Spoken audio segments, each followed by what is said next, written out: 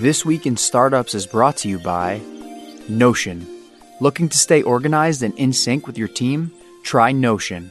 It brings all your notes, docs, projects, and more together in one place, all fully customizable. Get 50% off Notion's team plan when you sign up at notion.com/twist. And Squarespace. Turn your idea into a new website. Go to squarespace.com for a free trial. When you're ready to launch, use offer code TWIST to save 10% off your first purchase of a website or domain. Hey, everybody. Welcome to This Week in Startups. It's our news roundtable. And today's April the 14th. I went into quarantine on March 10th. We went into quarantine here in San Francisco on the Sunday, I think the 15th of March. So I'm losing my mind. It's been over a month. I am not designed for this, but thankfully I have you. I have the loyal This Week in Startups audience, and it's been great. And we started a Slack instance. I think you're supposed to call them a Slack instance, but eventually people will just say I started a Slack, like I started a Medium, or I started an email. So we started a Slack. 5,500 of you joined in the first 10 days or so. About 50 of you are dirty, rotten spammers trying to get people into the top of the funnel, and I have banned you with prejudice and admonished you in my replies and deleted your original post. So if you're listening to the show and you're a fan of the show and you use the Slack as the top of funnel, congratulations, you get to watch the show, but you're never allowed inside the house ever again. That's how I run my community. It's like a benevolent dictatorship. Everything's going to be awesome unless you do that spamming. I think we did something brilliant. We made a Slack room, a channel called Offers and Promotion. And these idiotic spammers immediately go to Offers and Promotion and put their spam. Then we search for their name and we see them as they spam other channels and we just ban them. It's a honeypot. It's so brilliant. But you're not supposed to tell people about the honeypot though on the show. Alex, you're supposed to keep that secret. I knew I didn't do something right. It's like you were good until then though. I was good until then. And if you want to join our Slack, and I know many of you do, you can do it very easily. It takes no effort at all because my people set up a web page. No, they didn't set it up yet. Instead, you can just go nick@launch.co. Email nick@launch.co and tell him what you love about the show, what you think could be better, and he will give you a personal invite to the Slack instance. We're not letting people in generally anymore. We're doing it by invite only. And we're going to do our news roundtable. We have Alex Wilhelm with us again. He's Alex, First Name Club on the Twitter. He's a senior editor at TechCrunch. He was just on the show in March. Welcome back to the program. Alex, how you holding up? Last time I saw you, we were in day 15, I think. Yeah, I'm with you on the not being made for this and kind of going insane. I forgot to cut my hair. I don't know how long we've been in quarantine out here on the East Coast. It's been one kind of sludgy blur, frankly.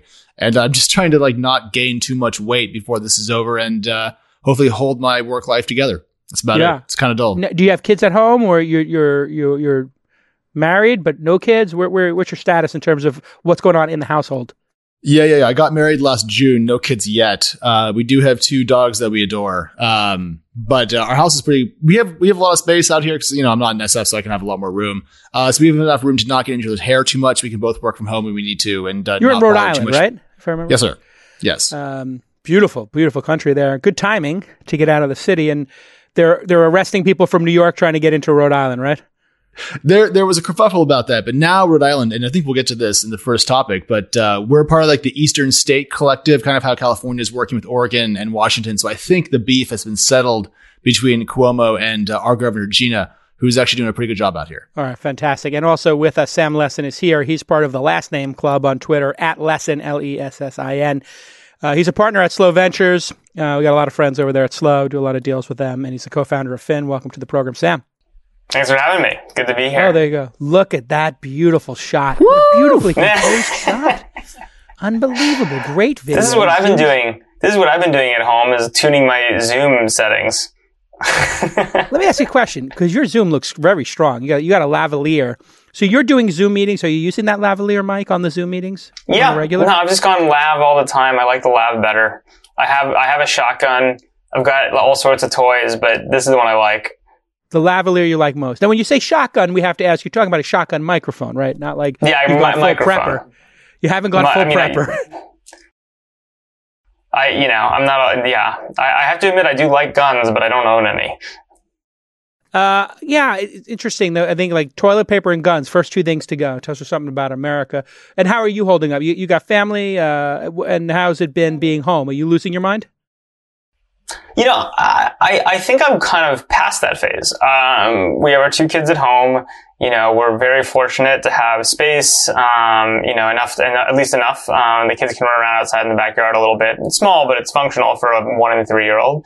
And I wouldn't say that there's no downsides, but I would say that I've kind of gotten through the phase of this is climbing the walls and into, look, we're very fortunate and this kind of works. And, it's good to be in a position where we can kind of do the right thing socially and we'll be fine.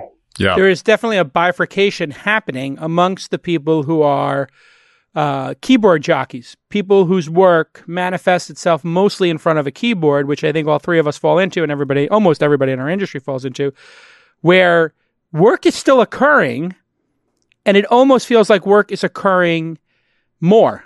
I'm working at least 20, 30% more than I ever have.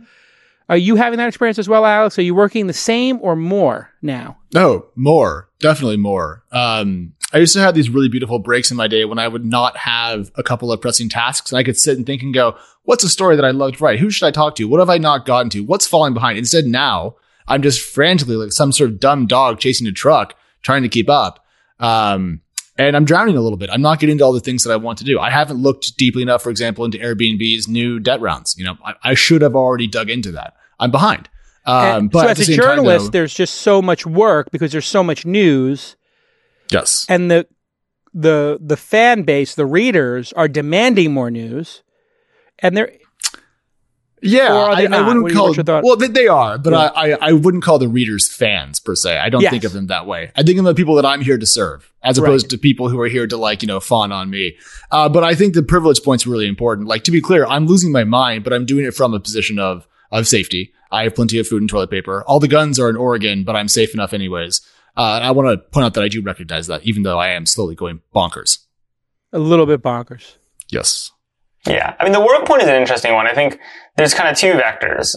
One is like, what's your job? And I agree. I mean, the reality is work has been very intense. The company we're building it's super relevant. For the fund we're running, I do some writing as well. Like, things are very, very intense in terms of the amount of things to do. That's obviously a privilege that we can work from home and make that all happen compared to a lot of people who can't. The other is kids. The other big thing I've noticed, and I've talked to a lot of friends about this, is, it is difficult to work at home with your kids, especially young ones all the time, because they need help and attention and teaching and depending on the phase they're in. So I have to admit that sometimes, and maybe my kids will hear this someday and be mad, but sometimes my fantasy is, man, if I didn't have kids right now, I'd be getting an unbelievable amount done. And as it is, I feel like it's again, we're still able to work and making a lot of progress. I'm not sure my operating company, Finn, will ever go fully back to the office because it's been extremely productive for everyone to be home. And it kind of was an interesting moment to prove that point. But the kids thing is difficult. The kid vector is super challenging and also delightful. I feel more connected to my kids than ever. I'm wondering about, with my 10-year-old, what long-term impact this is going to have of generation Q quarantine. If this did go on for 6 months or 12 months, it's going to be a very memorable thing. If it goes on for 60 days, it'll be memorable.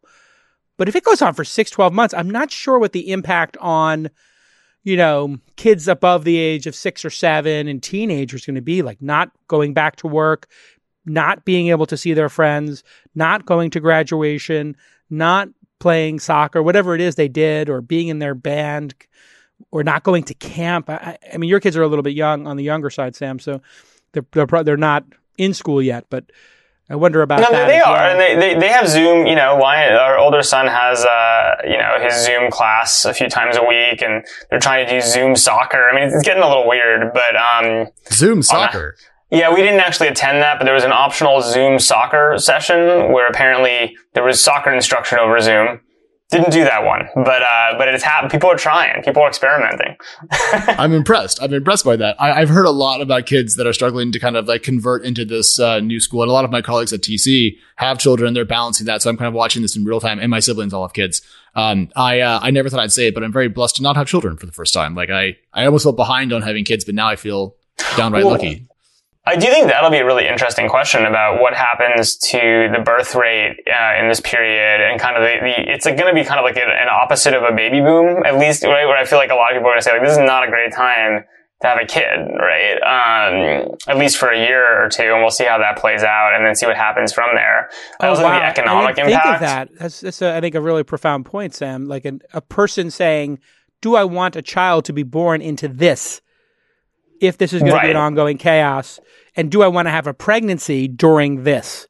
If this is a 12, 18 month, God forbid, 24 month process to a cure, I mean, we have 3 guys on the program today, but I mean, if there was imagine being a woman and being pregnant during this and not being able to go to the doctor and then having to we have many friends who are in this position right now, and it's a really challenging thing. And it thinks about like how you think about that's going to play out, be interesting. I also think you can't account the fact that, like, look, the macroeconomic impact of this is really scary, right? And so even if for us, like, again, we're all very fortunate and lucky, and I think we have to recognize that every time, like, that's not going to be a predominant factor. Like, that's going to impact birth rates, right? It's going to impact how people think about family planning for years to come. So it's really hard to start thinking through, to even start like understand the magnitude of the impact this is going to have on family planning and all sorts of things in the coming years. It's really interesting. When I was in Japan on book tour, like, I don't know, maybe a year and a half ago, I had 2 different executives. I said, "Oh, do you have family of kids?" And they said, no kids. And they kind of like shook their head in that like kind of Japanese, like, kind of way. And where they're really like guttural, like a deep, like there's something deeper at work. And I said, "Why? Why no kids? I'm just curious." And they said, "I just don't think it's moral to bring a child into this world, with the death and destruction and the environment and global warming." They didn't bring up pandemics, but they were specifically attuned to global warming. And there's this big, like, existential feeling of what is the point of bringing kids into a world that's not a good world. That's a declining world, and that is really heartbreaking. When I heard that in Japan, I have friends in the U.S. who feel that way. I don't agree with them, and I think it's easy to get overly pessimistic about the world. I think even pandemic, and this is a terrible time to be kind of thinking this is like world's doing pretty well from my perspective in a historical perspective. But yeah, I think there's definitely going to be an impact for the next 10 years. This generation is going to be scarred. And then I'm really interested in the bifurcation of the class of people who are gainfully employed, the class of people who want to be employed but cannot find a job, and then the group of people who capitulate and maybe say, I'm not going to even try to find a job. I'm going to pick a different lifestyle because this is all just too frustrating when we get back from this quick break. Here in California, Gavin Newsom has outlined a 6-point plan to restart California's economy, and that is becoming the discussion now that even New York, which is, God, the epicenter of this, and our hearts go out to the folks there, and we'll talk about that in just a minute after we get back from this quick break. We got a lot going on here at Launch My Investing Company. We have the podcast, and we do the Launch Accelerator. Over 100 companies have gone through that. We do all of our events like the Angel Summit and Launch Festival Sydney and Scale, just tons and tons of stuff to keep organized. And our company has become addicted to a product you may have heard insiders talking about. It's called Notion, Notion. Notion. Like I've got a notion that you've heard about this. If you haven't, it is an all-in-one tool that does so many different jobs in our organization. You can organize all your notes, documents, projects, and workflows in one spot. In a way, kind of like a to-do list or project management or a wiki or a Google Doc, but it's all in one place. And you never have to worry about where that information is. It's got all this ability to put different structures of data on one page. And when people send me the reports of what they did for the day, they'll just include a link to their Notion page, and it's almost like a little dashboard for me to see the top level of what they're working on. And here is our associate Presh showing us his to-do list tracking system that he built on Notion. You can see it's customized by how he likes to keep track of what he's working on. And as some of you know, I get my team to write what's called an EOD. Here, this to-do list is just an easy way of keeping track of things. He's templated it, so each week, Presh can just click a button and have the layout ready to go. And on top of that, Notion is so customizable that we're able to work exactly the way we want to.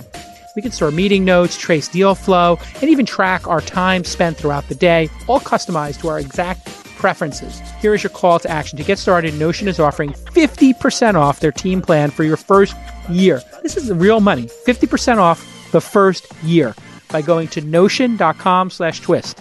Notion.com/twist. Once you try it, you'll be surprised about how much it can do for you. Again, Notion.com/twist. I am just delighted that they are supporting the podcast because we're using the product all day long. And when they said they wanted to reach this audience, our audience, you, the founders out there building great companies, I was like, this is going to be the easiest ad read for me because I am addicted to using the product. Let me know what you see behind the slash key, right? / You know what I'm talking about if you use Notion. Let me know what your favorite is. Okay, let's get back to this amazing episode. All right, my guest today, Sam Lessin. He's Lessin. He's the co-founder of Fin. We'll find out a little bit more about that in a bit. And he is a partner at Slow Ventures. Alex Wilhelm is here. He is Alex on the Twitter, senior editor at TechCrunch, was the editor at Crunchbase, and he's been coming on the pod on the regular, which I really appreciate as I try to get people to carve out an hour and a half of their day to talk to us about this very trying and confounding time. And people are starting to think about going back. But Alex, how are you feeling about you're married, and you said earlier that you guys were planning on having kids. How do you look at that, given what Sam and I were just discussing of this moral question?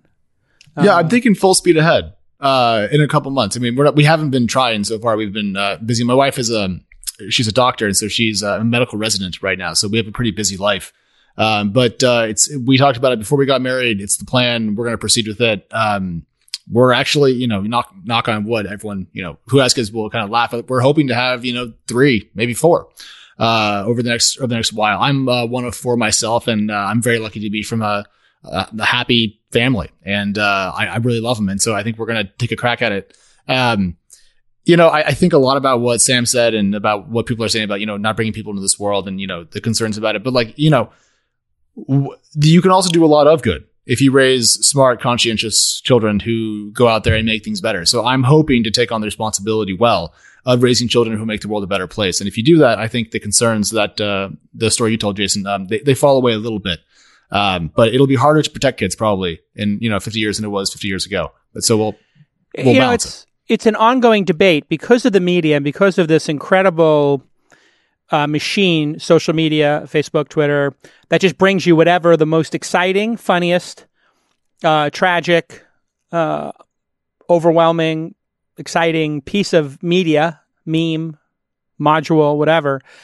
You can really, if you go down that rabbit hole, think the world is horrible, but all the statistics and all the charts, with the exception of one, are going in the right direction. And the only one that's not going in the right direction, sadly, is democracy, which ticked down from 54% of people living in a democracy down to, I think, 51% now. And that's the one that's super troubling, because I think a lot of the good things in the world start with democracy.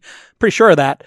And we're going to be teetering on that one. That's definitely one to keep an eye on. But getting back to the imminent news, and I think this is it's great in a way that we're having this discussion now, because it means that we have been able to shape the curve. We have been able to impact the coronavirus's impact on us. We've been able to counter it, obviously by social distancing and staying at home. We've seen virtually no deaths in San Francisco. It's like, I think, 1 in the last 2 weeks. Very few in the peninsula. A decent number in Southern California. But if you stay home, it does not transfer. And if it doesn't transfer, people don't die. And we're getting better at dealing with people who are infected. We're learning how to treat them. Maybe intubation is not the best thing to do. Maybe just rolling people over on their stomach is, which is really interesting.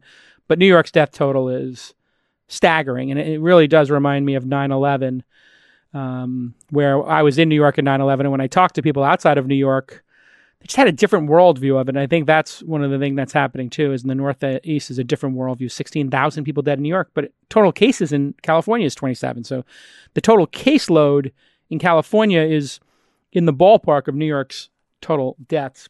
The plan, according to Newsom, developing widespread testing ability, being able to care for the most at-risk populations, the elderly, the homeless. Let's face it, obese people are becoming a serious vector. I mean, capacity for hospitals to deal with the surge in patients seems like we got that under control. Identification of promising treatments. Development of guidelines for businesses and schools to allow physical distancing even as they reopen. A fascinating, interesting one to think about.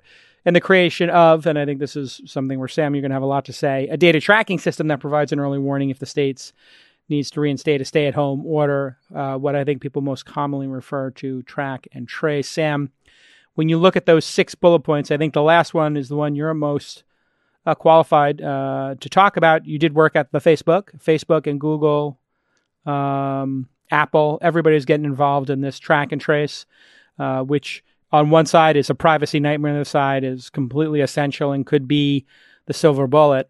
What do you think of track and trace? That's a whole hour-long conversation. I mean, look, at Facebook, as VP product there, I ran identity and privacy for many years. And I spent a lot of time looking at these kinds of problems, thinking about them. I think, what you've seen so far with both Apple and Google releasing APIs but not applications is kind of the challenge, which is everyone recognizes the power of the data and the value of it, and everyone is terrified of building the experiences and taking on that responsibility, in terms of what that actually ends up looking like and how it plays out. It's just, I don't think it's a winnable situation for any tech company, right? Because the reality is no matter what you do, millions, hundreds of millions of people are going to be very angry, right? And it's really hard when you're not a government, to make calls like that. Maybe the reality is that it will be done on a state basis or a national basis, and the governments will make decisions about what to do and not do and how these systems run. But man, I mean, this is a great example of technology being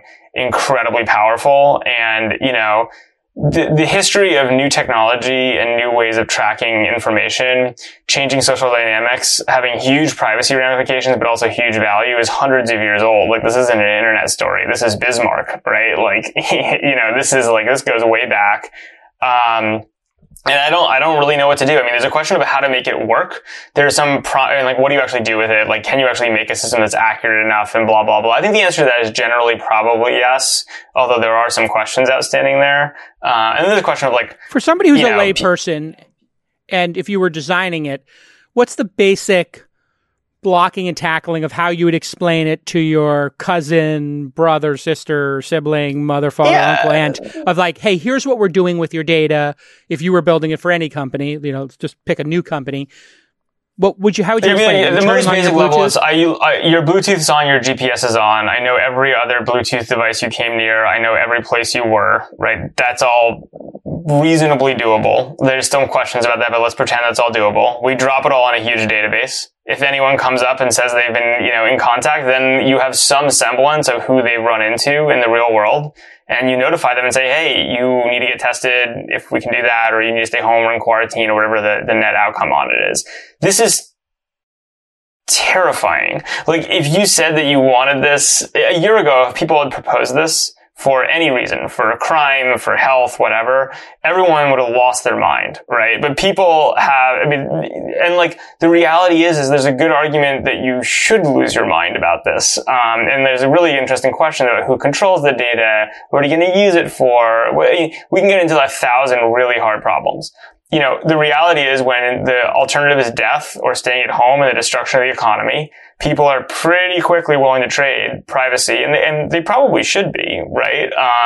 For things we need, right? Privacy is it's a luxury to be able to value that in a lot of ways. I am terrified. I mean, terrified is the wrong word. There's the pragmatic version, which is we probably need to do this stuff. There's the challenging history, which is it's extremely hard to undo any of this stuff once you've done it. I mean, people have been proposing, we'll do it for a while and then we'll turn it off. That's not going to happen. The history says that never happens, right? This only goes in one direction. It didn't work out too well for the Republic in the prequels when Palpatine decided he was going to take emergency powers. Alex, when you hear this description of the product, is there a way, and if you were the product designer, Alex, and you got to be, let's say, the ombudsman of the Facebook Google project, and I anointed you as chairman of the internet. Well, just to point out, this is not right now. It's an Apple Google product. Facebook is not Facebook isn't involved yet. Yeah. Apple, Google. That's So, right. Alex, if I put you in charge of the Google, Apple mobile phone consortium, and you were the ombudsman, had to answer to the public and answer to privacy concerns, how would you frame it, number one, to explain Sure. it to people, and then how would you architect it to protect against these issues? Well, if I was in charge of this from those two companies and I was the ombudsman of the internet, I would just pause and I would fly private around the world once just so I could have done that. And then I would get to work. Yes. I'm really sick of flying commercial. I think what you have to have is someone who is the public face of it, who isn't me, someone who actually has the public's trust, someone who is someone that can take questions well, unlike our current president, for example, and answer a lot of concerns. Because what we're going to have in this situation is what kind of Sam pointed out. There are a lot of fear that this won't go away, that it will be misused, and that we're building another step in a kind of government/corporate sponsored surveillance network. I mean, we're all seeing the news out of China about how their system is being used, occasionally for good, often for ill. Yeah. And we can see the trade-offs, at least in one example of this, live. So we need someone who could do a good job. Alex Stamos, who's now at Zoom, actually might be a good guy. He was formerly at Facebook, I think. Kind of a respected source and speaker on privacy things and the trade-offs. So someone like that. And then you'd have to, hopefully set a sunsetting date. Tell people, look, by January 2023, whatever the date is, when we're 99.9% sure we'll have a handle on this with the vaccine and test and trace and all this, we'll shut it down and we'll publish learnings and we'll torch the records and all that. If that was the set of things that were put in place, I would be okay with it. But short of that, I'm not. So number one, having an ombudsman, which I just came up with this on the spot, a third party who administered this would be a really good idea. Putting a Price Waterhouse Ernst & Young to audit how the architecture was made, another good idea. We have those kind of things for things like casinos or, if you wanted to make a poker game online, you do have to have it audited by somebody who looks at the actual source code and audits it and checks it. But then having a rolling burn policy for the data would be really interesting, because you could actually say it's going to be required for any city that has over this percentage of cases, right? So it's required if you have over this many cases, it's opt-in otherwise. So under 1,000 people in the hospital, you don't have to use it. But when you get above 1,000 in whatever community that is, you have to turn it on, and the police might stop you to check that you have it, just like they might check your mask. But what is the reasonable amount of time you even need this data? If you ran into somebody a year ago that had it, that's useless. Moot. So call it 100 60 days, right? Sure. I just think the question is, how do you actually guarantee any of that? I mean, there's only two ways to guarantee things. You can guarantee them with policy, or you can guarantee them with technology. Again, like on the policy side, any policy you set is subject to change. You can have someone like a Stamos, who I like, say some stuff, but he doesn't control any of this. Like, you need to trust the entity, right? And that's a big trust to leap. We probably have to do it, to be clear, but it's a risk. The other is you can technologically guarantee things, right? And that's actually, I think, in theory, the better answer, right? Which Explain is, if you said to me, well, I think technology guarantee is like, look, when you use the internet, you have a pretty good technological guarantee that your internet traffic is secure, right? Like, it's encrypted. It's designed that way. It's extremely hard to impossible for anyone to intercept. That's guaranteed. What's not guaranteed is the data at rest, where it's stored, right? How it's remembered. What's not guaranteed is your identity. Like, these are the things that, like, the internet is incomplete on. I mean, I'm a huge believer long term that things like crypto should be part of the solution, right? Because that is how you get cryptographically guaranteed memory with properties that cannot be broken and things like that. But basically, in the end of the day, it's like, look, unfortunately, the internet and technology isn't quite developed enough that we can actually encode at a deep level, at a technical level, rules like this. We have to rely on rules set by political bodies, right, by organizations. And look, I don't think we're at a place where we have a lot of trust in those. I still think we probably have to do it all, but like, it is an interesting challenge. I wrote a thing in The Information, which, is a publication my wife runs.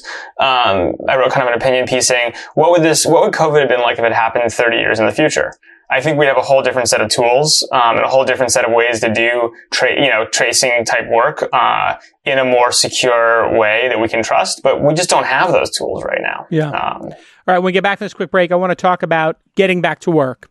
And under what circumstances you think technology companies who have invested heavily in campuses and open floor plans will be impacted by this in the short and the long term, and if we are actually going to have a permanent change in how people perceive and go to work post-coronavirus when we get back on This Week in Startups. Do you want to turn your next idea into a new website? Then you could blog and publish content, sell products and services, promote your physical or online business, or just announce an event or a special project. Well, Squarespace is the answer, not just for me, but for you too. It provides beautiful and customizable templates that are so powerful that they do all the e-commerce work you want to do as well. And you can buy domains there from over 200 extensions. You'll get great analytics, search engine optimization, and free and secure hosting, as well as their 24/7 award-winning customer support. It's all optimized for mobile as well, so you don't have that janky website where you're trying to pinch and zoom. Nope. All the templates on Squarespace are gorgeous, and they work no matter what device you're on. Here's a little demo of my associate Presh. He's browsing the templates, and he creates a site, and he chooses a photography template because he wants to make a gorgeous superhumanwallpaper.com site to showcase Superhuman Inbox Zero images. And you can build it in just minutes. And it looks gorgeous. Like you spent tens of thousands of dollars on your website with some fancy dancy agency, consultant, and designers. But nobody needs to know. You just did it with Squarespace. So simple, so easy. Here's your call to action. Go to squarespace.com for a free trial. And when you're ready to launch, I want you to use the offer code TWIST, TWIST, TWIST, and you'll save 10% off your first purchase of a website or domain. Once again, go to squarespace.com and build a gorgeous website with all that great functionality. And use that promo code TWIST to save 10% off your first purchase. Okay, let's get back to this amazing episode. All right, everybody, we got Sam Lessin and Alex Wilhelm with us. Alex and Lessin on the Twitter. Go ahead and they love to talk about politics on the Twitter. And the sharper elbow, the better. So go ahead and get in their feed. I'm kidding. Alex, you're very effervescent. Do you get, how much time you spend on the Twitter, Lessin? Are you allowed to use the Twitter, or is that as a Facebook alum, are you kind of No, I'm all over Twitter. You're all over it. I mean, I'm not like you. I don't, but I post my viewpoints on the Twitter. When you were at Facebook, did you use Twitter? I had used it a bunch before I was at Facebook. I definitely use it a lot less when I was at Facebook. That's mostly because, honestly, at Facebook, the internal discussions are so fascinating. And if you're at Facebook, internal Facebook is amazing. And so it just was more interesting. What is internal Facebook? You have your own, It's just posting to to the people who work at Facebook, right? There's a corporate Facebook feed. Yeah, I mean, it's become workplace now, but when I was there, it was just a different setting on Facebook, and that's just really interesting. So, wow. But now that I don't have access to that, Twitter's pretty good. Yeah. How did you guys look at Twitter when you were at work? Did you guys think that's some crazy existential threat, or it's just this really interesting little side thing, like a bubble that we can never recreate? No. I mean, remember, I left working at Facebook in 2014, so It's been quite some time. But, people were super into Twitter. Twitter is super interesting, and this question of how do you have public global conversation is obviously something that's become a major part of what Facebook is as well, and, is very relevant. Why doesn't Facebook have that in the way that Twitter does? I'm just curious. Why that's another. You're asking multi-hour questions in a 1 hour podcast. Okay, well, give it to me in a 2-sentence. Why does it? Is it something to do with your architecture? There's very different graphs, right? In terms of who you're connected to between real friends and, Twitter personalities / expressions of self. And I think it's extremely hard to layer multiple graphs into one product, that are different and distinct into one space and one brand. What I think you've seen is things like Instagram is that public follow model and a very good and different conversation shaped by the content types that obviously is, owned by Facebook and part of the ecosystem. So I think it's been an evolution. But Twitter is a very cool product. It's interesting. Twitter is. You think, Alex, that's kind of what it is if you're going to have a mix it up discussion about politics or whatever, you just don't want to do that with your aunts and uncles and that graph and your college roommates. You want to do that with the people in your, in that vertical. Yeah. I think about this a little bit because I've been on Twitter too much for too long, about 12 years now, I think. And I cleared all my tweets once. I killed off like 180,000 and I've got tens of thousands more because I just can't shut up.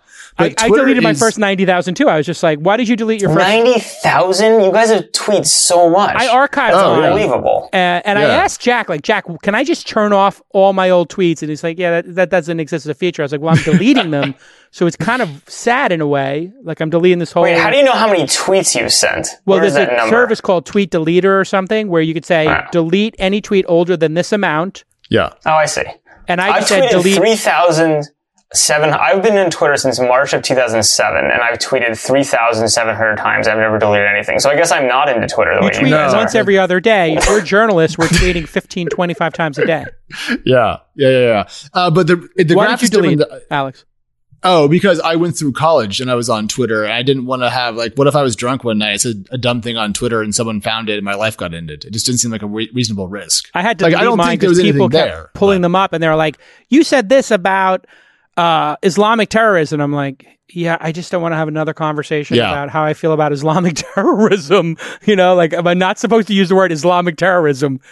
Yeah, but I don't use Twitter because I don't want to not use Facebook. I use Twitter because all the most interesting people in the world are there. Right. And that is a feature that you can't replicate, that you can't spin up. It's not exactly even bits, bytes, and code. It's just who's on Twitter and who spends their time there. And a lot of time and who's accessible. I have access to people on Twitter that I don't because they won't answer the phone, but they're around. And so I can kind of plug into them and learn and also communicate and share. And also Twitter is still a place you can be a little bit weird. It hasn't turned into LinkedIn yet. It's still a bit loose and fun and not serious. And to me, the hybrid of interesting people and the ability to have fun and the ability to be myself is a thing that's kept me there for 12 years. I've been on since 2008. So a little bit after Sam. But I see myself being around for 12 more years to the chagrin of my partner. I was just thinking about this the other day. When it first started, I was on it when it was an SMS service. And the number 1, 2, and 3 user at one point, I got to find the screenshot of it, was Robert Scoble, me, and then this guy, Barack Obama, who was running for president and was like the 10th candidate. And I remember it very specifically. Scoble had 40,000 followers and there were like 60,000 followers. There were 60,000 people on Twitter. Wow. And what Scoble was doing was he would follow everybody. And if somebody followed you on Twitter in the beginning, you were kind of expected to follow them back as a courtesy. Yep. And then I had 20,000 and Obama had like 15,000.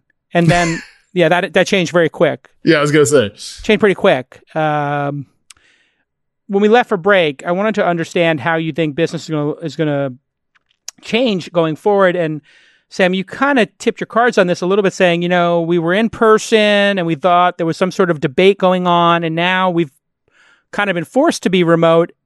What are you seeing? What was that debate inside of Fin? Explain what Fin is, explain what the debate was, and then now where you've wound up in that debate 30 days into quarantine. Sure. Yeah, so Fin, we build software that's actually quite relevant right now, which is we basically drop an agent and help large operations teams, customer service, back office, whatever, build very large data sets of exactly what their teams are doing. Every scroll, every click, on every single case that are working, plus video and audio, mix it all together, and then help people basically figure out how to work more efficiently, right? And drive, better performance through the teams, whether that's, certain things people don't know how to do, understand what best practice is and kind of applying it across the team. We basically help people manage things, and it works really well for remote teams, right? And so it's been candidly very good for our business because people are like, oh my God, we're now remote. We need help with this immediately. Fin's a great answer. But fundamentally what we are is 9 software people, right? And, we have an office, we go into it, we're used to working that way. People work from home occasionally. Now we're all forced to work from home. The reality is I actually think productivity has gone up. People seem pretty happy at work. I do think there's that missing, how do we hang out a little bit, or kind of the lunches. We got to figure out how to fix those and replace those. But, I was talking to my co-founder, Andrew Cortina, last night. Cortina is the founder of Venmo, the application, the payment app.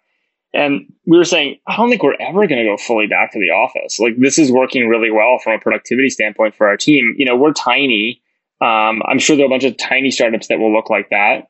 We'll see what the big companies decide to do. My bet is that they're actually probably experiencing relatively something similar. I don't think office culture is going 100% away. But I definitely think that this was kind of a forcing. Everyone was it was almost curious about remote work. This forced everyone to try it. And I think people are going to come out of that and be like, wow, this actually works pretty well. Like, let's go for it, right? Yeah. Alex, you were work from home curious. I saw on your Tinder profile. You were WFH curious. Back in the day, the TechCrunch headquarters used to be like a crazy like place to go visit. It was kind of like an epicenter. Now, is it all virtual now? And how long have you been virtual? And do you think this is going to be a permanent reset? What do you think a Google campus, a Facebook campus, an Apple campus with that giant $3 or $4, $5, $7 billion spaceship? What do you think those campuses are going to look like post this? Yeah. It's a set of good questions. And I've been thinking a lot about this because I've had a lot of time alone because I've been in my little home office. I had to cancel a trip to the SF and, I've been even more remote than I usually am as a majority remote person. So I've been tinkering with this. So on the TC side, we have an office. We're over by the Chronicle. It's a lovely space. Lots of, it's an old Yahoo space. There's free food and it's perfectly lovely. But one thing that I saw at my last job at Crunchbase was that a lot of startups still have an office focused culture and that they may have a couple of remote employees, but they tend to have kind of an office focus. I think that's what's going to break.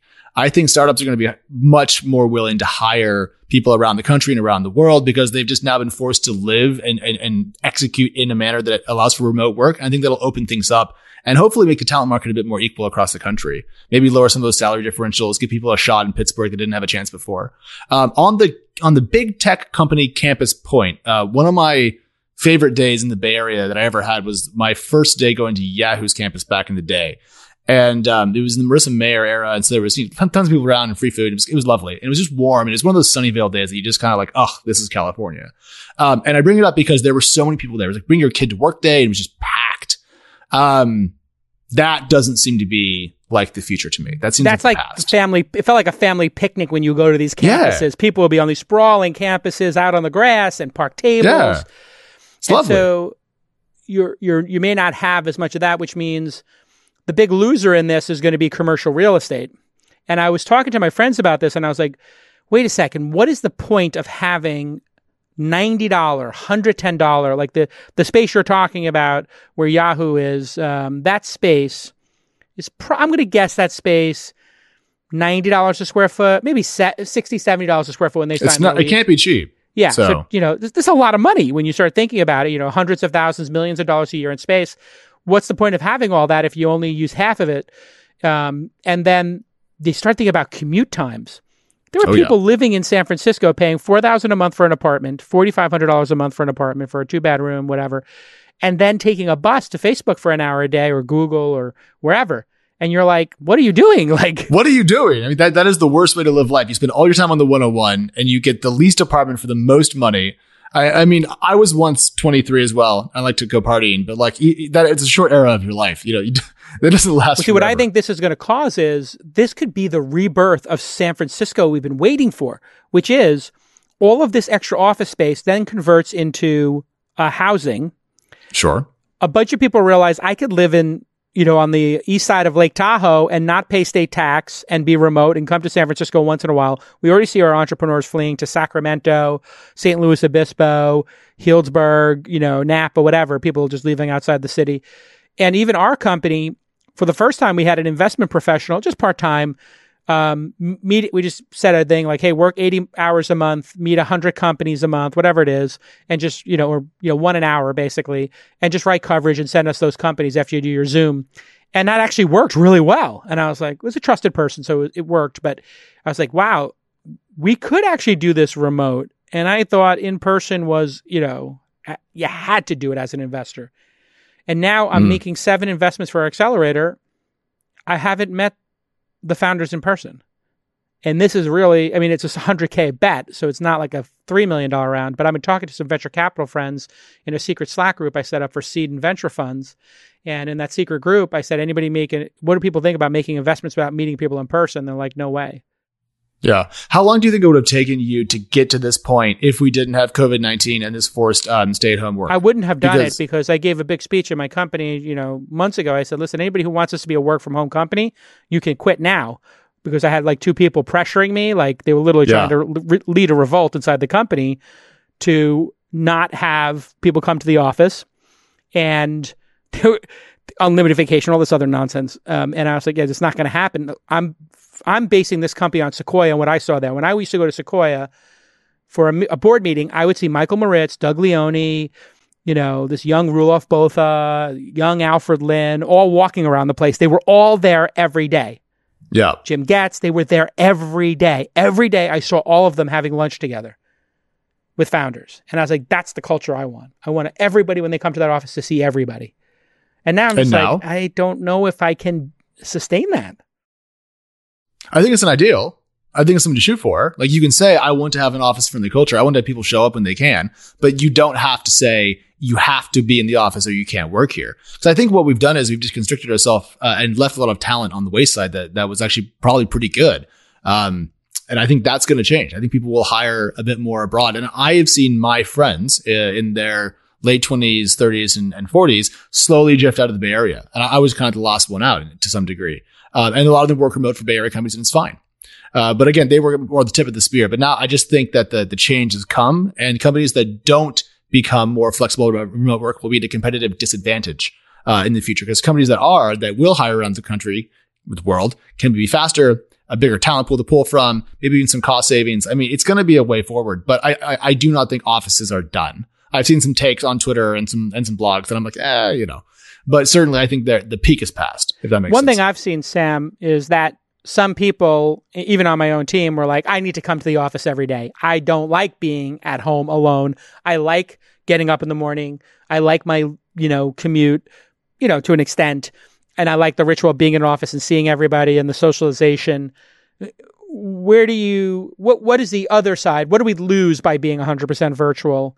And what do you think the arguments will be for people still coming to offices? Oh, look, I think the kids thing. It's the kids thing. Like, in the end of the day, like, if you have an apartment that's set up for home and works at home, and you're in that zone, and you do type of soft work that's extremely remote friendly, like software engineering with GitHub and Asana, and everything's connected, and it's like, it works great.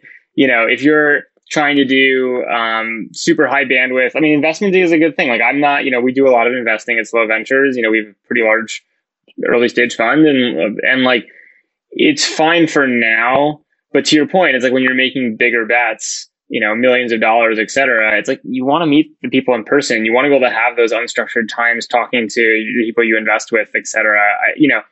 Basically, I think here's another way to think about it, which is, there's really two types of work in my mind that are in front of a computer. There's creative work, right? And then we'll call it like task-based. There's like knowledge work or creative work. And then there's just kind of like more rote task-based work. And there's this tension where, things get more efficient when you can take knowledge work and make it task-based, right? Like, the more you can take an unstructured task and structure it and package it in a way that you can do it asynchronously and remote and there's a lot of efficiency in that. But obviously also there's this big tension, which is anything that's rote, you want to use human attention and labor well. And so you basically want to kind of automate all the most basic parts of that and turn it more into knowledge or creative work, right? And so there's this kind of tension between types of work we all do. We all do kind of a mixture of both. I think doing the kind of rote stuff at home or remote is going to be fine. I think doing that highly intensive creative work at home is not. But it's going to be a tension about how that kind of evolves and what work fits into what different types of spaces. Let me ask you this way, Sam. Yeah. Would Facebook been able to hit the notes it hit, the heights it hit, the speed, the velocity, the product excellence and execution, had it been a remote company? So I think Facebook would have been very hard to build originally as a remote culture. Actually, when I joined Facebook, I was running a startup in New York called Drop.io that Facebook acquired. And I had a big conversation with the team there about whether I should move to Menlo Park or not. And because I wanted to stay in New York, I love New York. And the culture was like, look, you can do that. You're just going to miss all the most important conversations. And it's kind of not worth it. Like, if you want to be in it, you got to be in it, and you got to be in person. 100% true to the culture at the time. Now, if you look at Facebook then versus Facebook now, Facebook's a huge company now. Is a lot of the work that's done at Facebook easy to, package properly, task properly, make something you can do remote? For sure. But like, the high octane conversation, Zoom's really good. I think Zoom really does make things a lot better. Video conferencing is kind of finally almost arrived. But you're still going to want to be in person. You're still going to want to be able to have that lunch that's unstructured. There's still, I think there's a lot of work that the really intensely creative work, the really, interesting, nuanced decisions, you want a space to do that live, I think, personally. But again, remember, most work is not that. Most work is pretty rote. It does seem to me that a company like WeWork, if it were to actually make it out of the other side of this, would be perfectly designed for this new world where companies are going to need on-demand space, maybe blow up and, expand work dynamically like an AWS server or any kind of cloud computing. Alex, what opportunities do you see in this new world for startups and other opportunities for services as we move to this more remote world? Do you see some silver linings or opportunities for founders coming up? Yeah, it's interesting. I was just thinking about WeWork when we were talking about this, because if you needed to get out of your house for 8 hours for a couple of days to do maybe one deep project, you would want to have a space you could go to and rent, and kind of hot desk, I think is the old term. There's space near where I live in Rhode Island that I would if I didn't have a separate office space where I live. But I think one thing we haven't done well is properly equip people to work from home effectively. I think everyone kind of took their laptop home and is sitting on their couch going, hey, this isn't very good. Well, no shit. Of course it's not very good. Like, are you shocked that didn't work when you converted your office into literally nothing? So I think there needs to be a lot more investment. So I think the startups that are going to do best here are the ones that are giving out reasonable amounts of money to employees to buy better microphones, better lighting, better cameras like Sam has, and wired internet connections like Jason, you've been talking about on Twitter so much, and really give everyone a chance to have a functional, good work setup and get them a door and a better chair and the things they kind of had before at home. But you can't just go home and have it work. And the second thing I'll throw in there is we're all struggling a little bit right now with work from home, because this isn't really work from home. This is shelter in place during a pandemic while trying to work. And there's a distinction there. I've been a remote worker, at least part-time, for a long time, and you build up certain habits to maintain sanity. Like, I spend extra money to go to my favorite coffee spot down the street just because it makes me put on pants in the morning and go talk to some humans, and I have to be normal. It's good for me.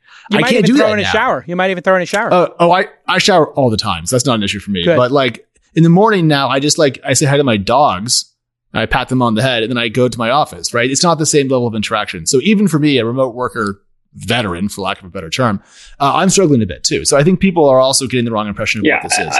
A few things I'll throw in. One is, in terms of the flex space idea, I mean, like, look, maybe it's WeWork. We invested a long time ago in a company called Breather, which is actually, I think, even more perfectly designed for this. Breather is basically exactly this, which is by the hour, on demand conference spaces that are scattered all over the place and easy to spin up. So I think there are models like that will make more sense. You're not going to want to rent monthly, right? It's like more like hourly, right? And more on demand than what we've seen office space. In terms of work from home, I think this is the argument, like, we've invested in, I've seen a lot of companies that are relevant to their work at home space. And there's a double-edged sword everyone's noting. The good news is that the future just got pulled forward by 10 years, right? It just, like, 10 years of work from home experience and people it's starting to dabble with it, just got happened in like a month. And that's super good for the companies, people trying to enable it, things like that. The more sober view on the flip side, though, to Alex, your point, is people say, look, the bad news is this is not the first experience we wanted people to have. Like, we wanted people to experience this differently. And like kind of come to it differently. And so there's a bunch of bad habits or bad experiences that really are not ideal for this transition to work remotely or work wherever you want. That again, is a real cost to the ecosystem. So it's, luckily, a lot of the infrastructure stayed up. God bless AWS, right? Like, it's amazing that the stuff works that needed to work and flex up really quickly. But it is an interesting kind of moment in time for that whole narrative. That is an interesting thing. If you think about, there's probably people who never tried an Instacart or a Good Eggs or a DoorDash. And obviously they downloaded those apps. And I was getting emails, and people in New York were trying Mercado, which is a delivery service for like mom and pop, like food stores in New York, which are kind of a staple there. And so all of these services now have all these people who've installed them. And then you go on and you try to buy a microphone or a green screen or a webcam or any of that stuff the on essentials. Amazon. It's all sold out. The essentials. A green screen. Oh my God. How can you live? You can't work from home without a green screen. And then you got these people who are like stockpiling lavaliers for their own like use. Like, you're never going to get to the third lavalier, Sam. You can't just stockpile lavaliers. You're stockpiling AV equipment like people are stockpiling toilet paper. It makes sense in this context.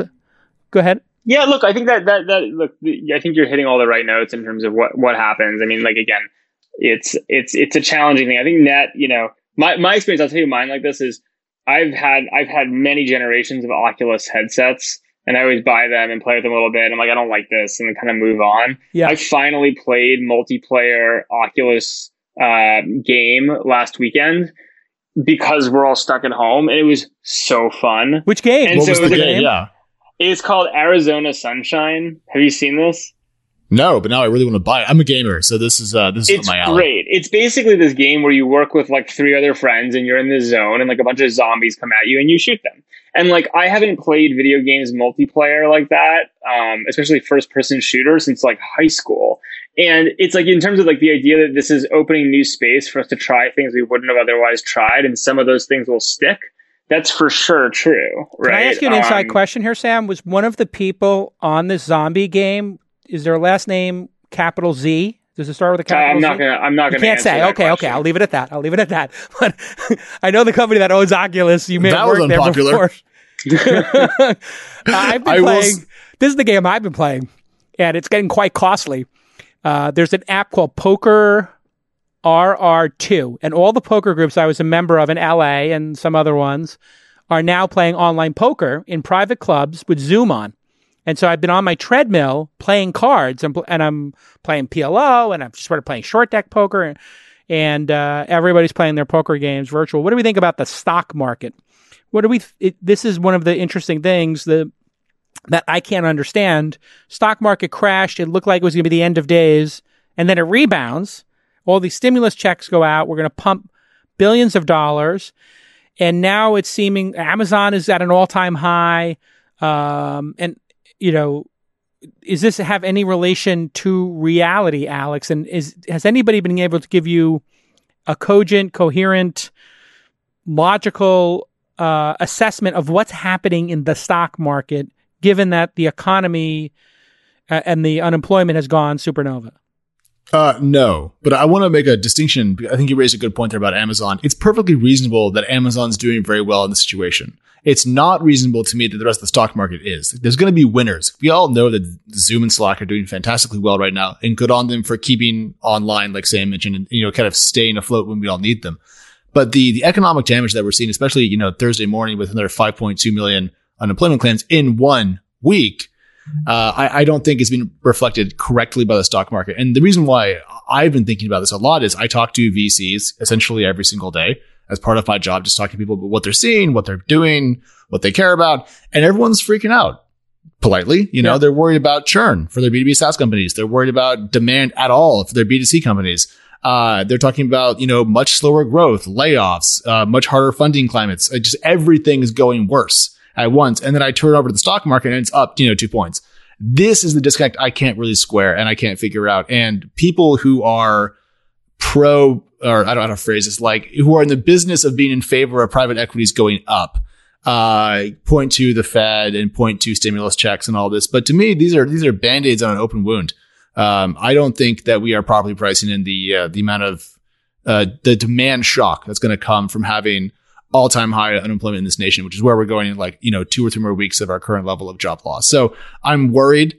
It's interesting to listen to the private investors more than the public investors on this, because usually the VCs are the optimistic ones and the public market guys are the pessimists. It's inverted, which is just a surreal moment as a journalist. But I can't. But where's the money? Where are you going to put the money? Like the thing that I think I understand everything you're saying. I agree with it. I am also confused by some of this stuff, but I think that my only counter argument is like, where are you going to put it? Like, you can put it in dollars while we're printing tons of them. What are you going to put it in? Right. And so my view is actually kind of like, look, when you think about where the stock market is relative to other alternatives of where you would put money, right? Like, it's just not very clear. And so the reality is I'd rather own a productive asset, right, than I would almost anything else. I'm very crypto focused. So like, I'm a huge believer that this is a Bitcoin moment, right? For sure that we're witnessing. And like, I think there are some pieces there, but you're not going to put the entire value of the world into Bitcoin, right? Like, if this is a Bitcoin moment, all the Bitcoiners, all the cryptos were like, oh yeah, when the world goes to pot, then what you'll see, and Bitcoin's gone nowhere. So isn't it supposed to be that Bitcoin's supposed to spike now? No, wait a minute. First of all, Bitcoin hasn't gone nowhere. Bitcoin is flat while the rest of the world is down 20%. So Bitcoin is up 20%, right? Okay, that's one way to look at it. Okay. I mean, that's, I think, the way to look at it. And we'll see what happens. Again, like, I do think that, like, there's a real story here. Again, everyone says, why is the market not down more? Da, da, da. I'm like, what, you want cash right now? Like, is that what you want? Why? If I was a company. Why do you want cash? Like, if you're an individual. Oh, an individual. Sorry. No. No, of course you want cash as an individual. But if you don't want cash as an individual, you don't want an index fund. You don't want, like, what do you want? Because the only way the market goes down is if this thing can people to put their money into. Yeah. I mean, to be clear, I mean, like, all my money is in index funds, and I'm still buying them. So, like, I'm doing the exact same thing I did before because I have a very long horizon. But it's been my impression that the stock markets are a bit more panicky than what you're describing. You're making a relatively logical argument, and what do you think wonder about the private markets then, Sam? And what are you seeing at Slow Ventures? Are you guys going to keep the same pace? Circle the wagons and help your portfolio companies, or go faster? We're certainly not. Well, the answer is we're doing a lot of deals. They're very different deals than they were even a few weeks ago. They're lower prices. They're more conservative. They're more realistic than we are. And I'll tell you why, because I've been thinking a lot about this. The thing that's scary in the private markets is I don't know who's buying the next round. Right? Like the way venture works, right, is I sit there and you do too at the very early stage. We say, look, we can invest at this with these terms because we know that if you hit these metrics, which we think you can hit, there's a market for your equity, for your securities at 3x the price, right? And I'm willing to make that bet. I don't know if there is a 3x the price anymore, right? Because you can kind of back this up in terms of how you get the pipeline to public and back off that through private market investors. It's just unclear what things are worth anymore.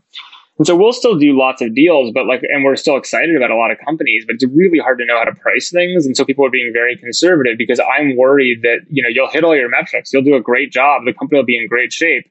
And the next round of investors will say, we don't like it at this price. They're worried about the fact that there's not going to be, there are going to be no venture funds raised in the next 12 months. It's just not going to happen because effectively every major LP is going to rebalance their portfolios, right? Everyone's already overexposed venture because venture has been going up a lot and the public markets have. So now it's only more dire. And so it's just going to be an interesting trickle through. I think the people who really get hurt in this personally, well, we'll see. The most challenging thing is going to be being an early stage investor, I think. Of course, I think that because I am one. But basically, because the thing you have to be careful about is you're no longer betting on, does this company work? You're betting on, does this company work, and is there financing for it, and is the financing going to be structured in a way that I don't lose my shares?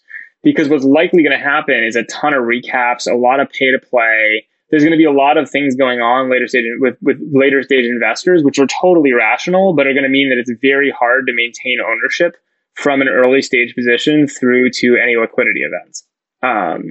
So basically, we're going to put our money in, and the idea that there's going to be a $30 million Series A after this $12 or $15 million seed round seems farcical now.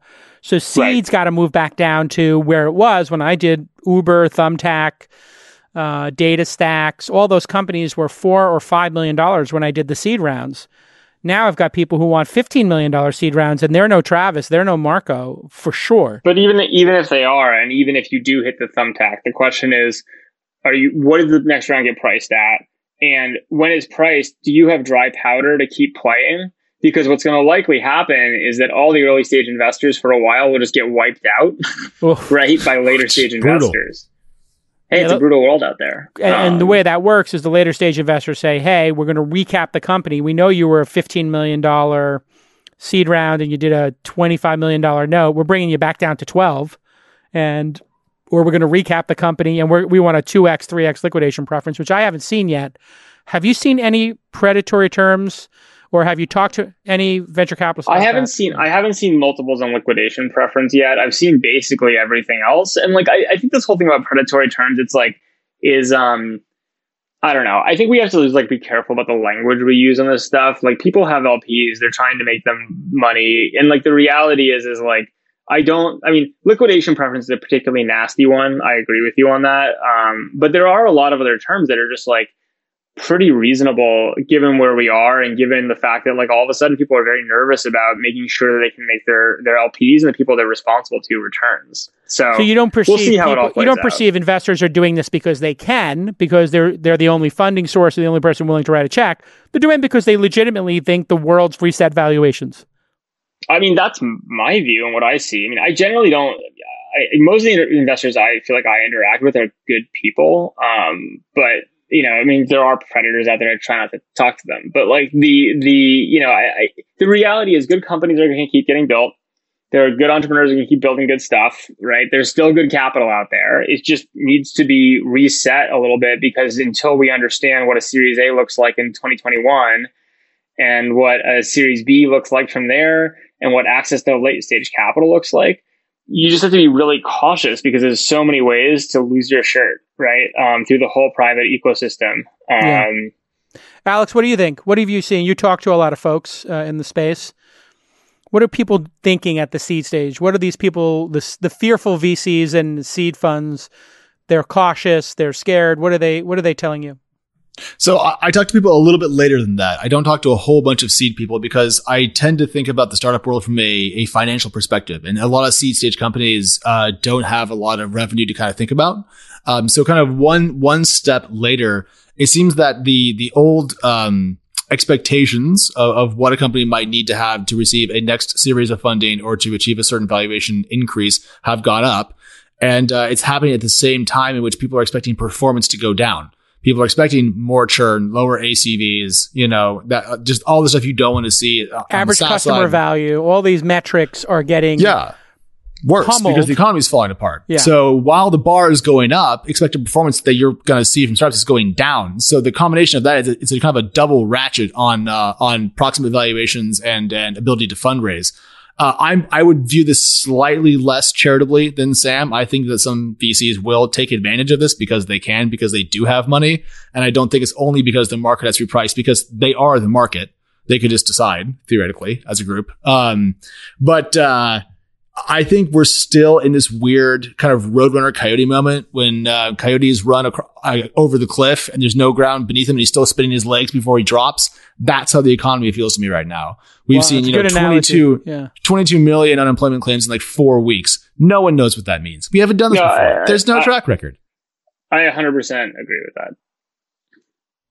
I look at those job losses, and I think if we go back to work, let's even say in June, and this is a 2 or 3 month unemployment situation, half the restaurants come back, whatever, half the retail locations come back, that number gets half. The other half are on some permanent unemployment, dole, UBI, whatever we want to call it or frame it as. But I saw that we upped the maximum in California for unemployment. And let's just say we put people on 18, 24, even 36 months of unemployment benefits. And people have already gotten their stimulus checks. We can easily weather that as a society. And then we have, in the game I'm looking at, in the framework I'm building in my mind, the mental model I see is a group of people who are getting paid somewhere between 50 and 80%, maybe even 100% of what they were getting after taxes, to stay home. And then that group breaks into two. One group wants to work. One group says, you know what? This is enough to live off of in a more modest lifestyle. Maybe I opt out of working, which we've had before, where we had less people participating in the workforce. So you have this less people participating in the workforce. At the same time, you have these other whatever companies do survive become stronger, right? So whoever survives is the ramen shop in San Mateo that makes it out alive, and the other 5 go, or the 4 that make it and the 4 that go. The other 4 will be stronger. It seems to me like we're going to be able to weather the storm really well. And then I just wonder about that bifurcation of, those 3 worlds: people who are unemployed but not looking for work, people who are unemployed and can get work, and then eventually do get work, and then the class of keyboard jockeys. What do you think, Alex, of my sort of mental model? So I think there's a lot of merit to it. I know we're a little bit short on time, so I'll compress what I'm thinking. But one thing that really blew my mind when we were putting together this increased federal support for workers who were laid off was that people didn't want to have the government subsidy be worth more than their wages.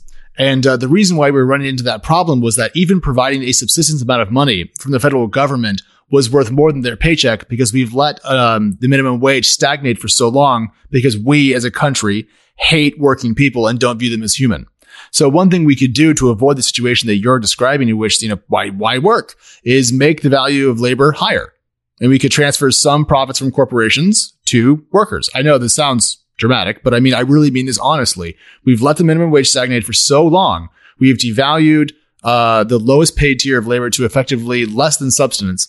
It makes sense when you think about it. And it's disgusting. If the federal minimum wage is like $7 or $8 and we're sending people stimulus checks or UBI, then we're basically incenting people. Like, why would you, for the incremental 10 or 20 or 30%, commute, right? And what's the point of actually getting out of bed or leaving your house when you could be home with your kids and enjoying life or pursuing some small business, right? Like, eventually it ends, right? This, even if it's 12 months, 24 months, or 36 months, like you said, there is an end to this. And I think that we have allowed our society to become so broken in how we treat certain classes of workers and people that we're now befuddled about how to restructure it even a little bit to make it a bit more reasonable and fair and equitable. It seems like the city's got this right by going to $15 an hour minimum wage and increasing it slowly over time so as not to have people go to automation.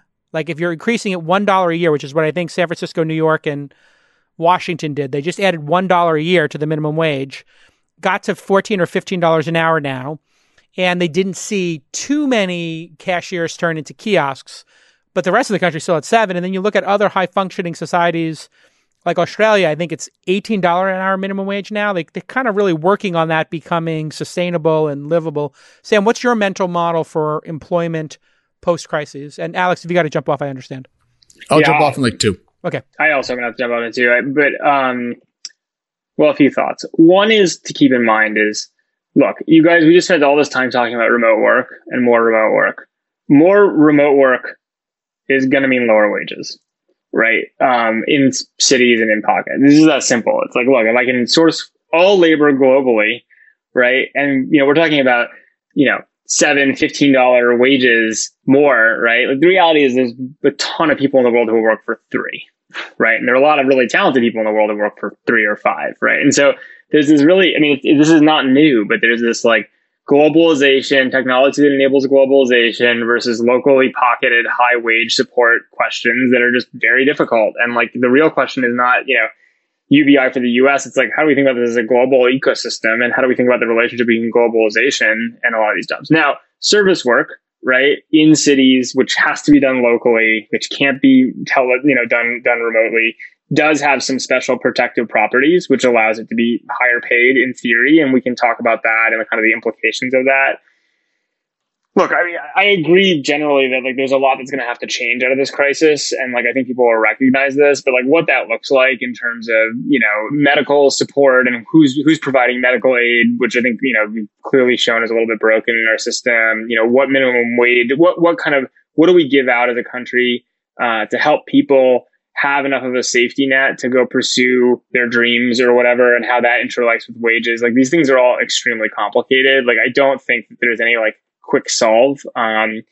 We can't afford UBI indefinitely as a country. Like, that's just it's not a thing yet. It's a nice idea. And I think it's certainly worth experimenting with and researching, but like the impact of it is unclear. I generally believe though, if you're asking for political beliefs, it's like, look, I believe there's a world in which if you really believe in capitalism, which I do, and competition, which I do, that having the government support medical and some basic income components will actually make the world more competitive, more people more creative, and the whole 9 yards, not less. Why? Because I agree with you, but I just want to hear your logic. Well, it's right now the question, the biggest inequity in the world is who can afford to take risk and who can't, right? I read an article about this. I'd love to share with your listeners, but like, the reason that like the rich get richer is because the rich can afford to take risk. And as the world gets more discontinuous, the ability to afford risk is actually the biggest driver in wealth inequality. The problem with being, with the working class and a lot of what we see is like, they just have no option. They can't afford risk because if they lose their job, they lose their health, they lose the ability to support their very basic lifestyles and things like that. So I think if you allow more people into the game or more people can take risks and compete, 100% correct. You'll get more capitalism. This is why any capitalist wants to, any real rabid capitalist and entrepreneur wants to see healthcare become universal in America. Yes. So Right. that people are not staying in jobs they hate and people can leave and take risk and not worry about going to the doctor. We'd have many more entrepreneurs. We'd add tens of millions of people to the entrepreneurial class if they didn't have to worry about going to the doctor. Yeah, this is the thing I think needs to be reframed. I think we all agree on this is like, look, fundamentally what this crisis should hopefully show us and we'll hopefully see a path for is like, if you want real freedom and competition, if you really believe in free markets and capitalism, you need to provide more services. Like these are not like some socialist thing. This is actually like the underpinning that allows for more capitalism. It's the roadway. If you think of it like, the railroads or the roads, the infrastructure, public education, just public being, healthcare services are just like those roads that allowed commerce to occur. On that note, we'll wrap. Alex, thanks for coming on the pod. Everybody go to TechCrunch and read his words. Everybody go to the information and read Sam's. If you're not subscribing to the information, I think you have a monthly option now too, and it's really affordable. It's maybe $25 a month or something now. 39 is the base, but there's some promotions you could probably find. Probably find some promotions. use the code LESSON LESSIN to get 25% off for This Week in Startups listeners. Maybe that works. Maybe it doesn't. That doesn't work. 3 months free. Use the code LESSON. Use the code JCal. Get a year free. Who knows if that works or not? Alex, you're welcome to try. Lesson is lesson. Thanks again, boys. Stay safe. Love to the families and to all of those frontline workers in the hospitals in New York and every other place infected around the world. The janitors, the cleaning people, the nurses, the doctors, the security guards, the frontline Lyft, Uber, Postmates drivers, cloud kitchen workers. Thank you. Thank you for putting yourself in harm's way to keep us fed, to keep us healthy, keep us safe. We're going to get through this. We're going to get through it together. And we're going to come out the other side stronger. Thanks again, Alex. Thanks again, Sam. Thank you. See you guys. All right. Be safe. We'll see you next time on This Week in Startups.